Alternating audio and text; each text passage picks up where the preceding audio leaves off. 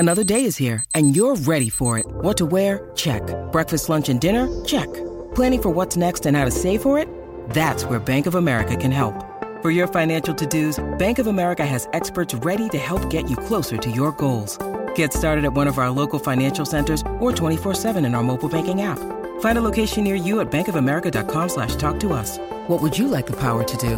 Mobile banking requires downloading the app and is only available for select devices. Message and data rates may apply. Bank of America N.A., member FDIC. Fox News marks Black History Month.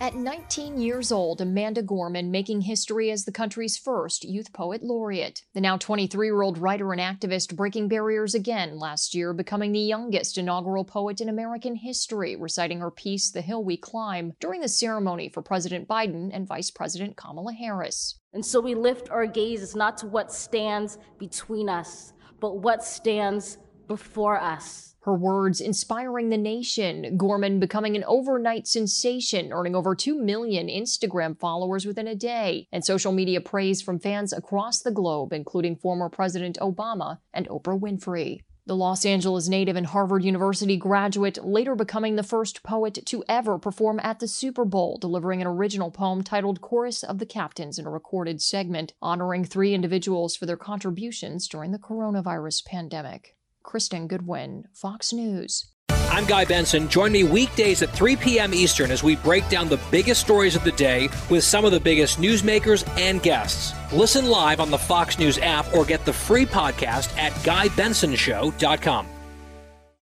Listen to Fox News Podcast shows ad-free on Fox News Podcast Plus, on Apple Podcast, Amazon Music with your Prime membership, or follow wherever you get your podcasts.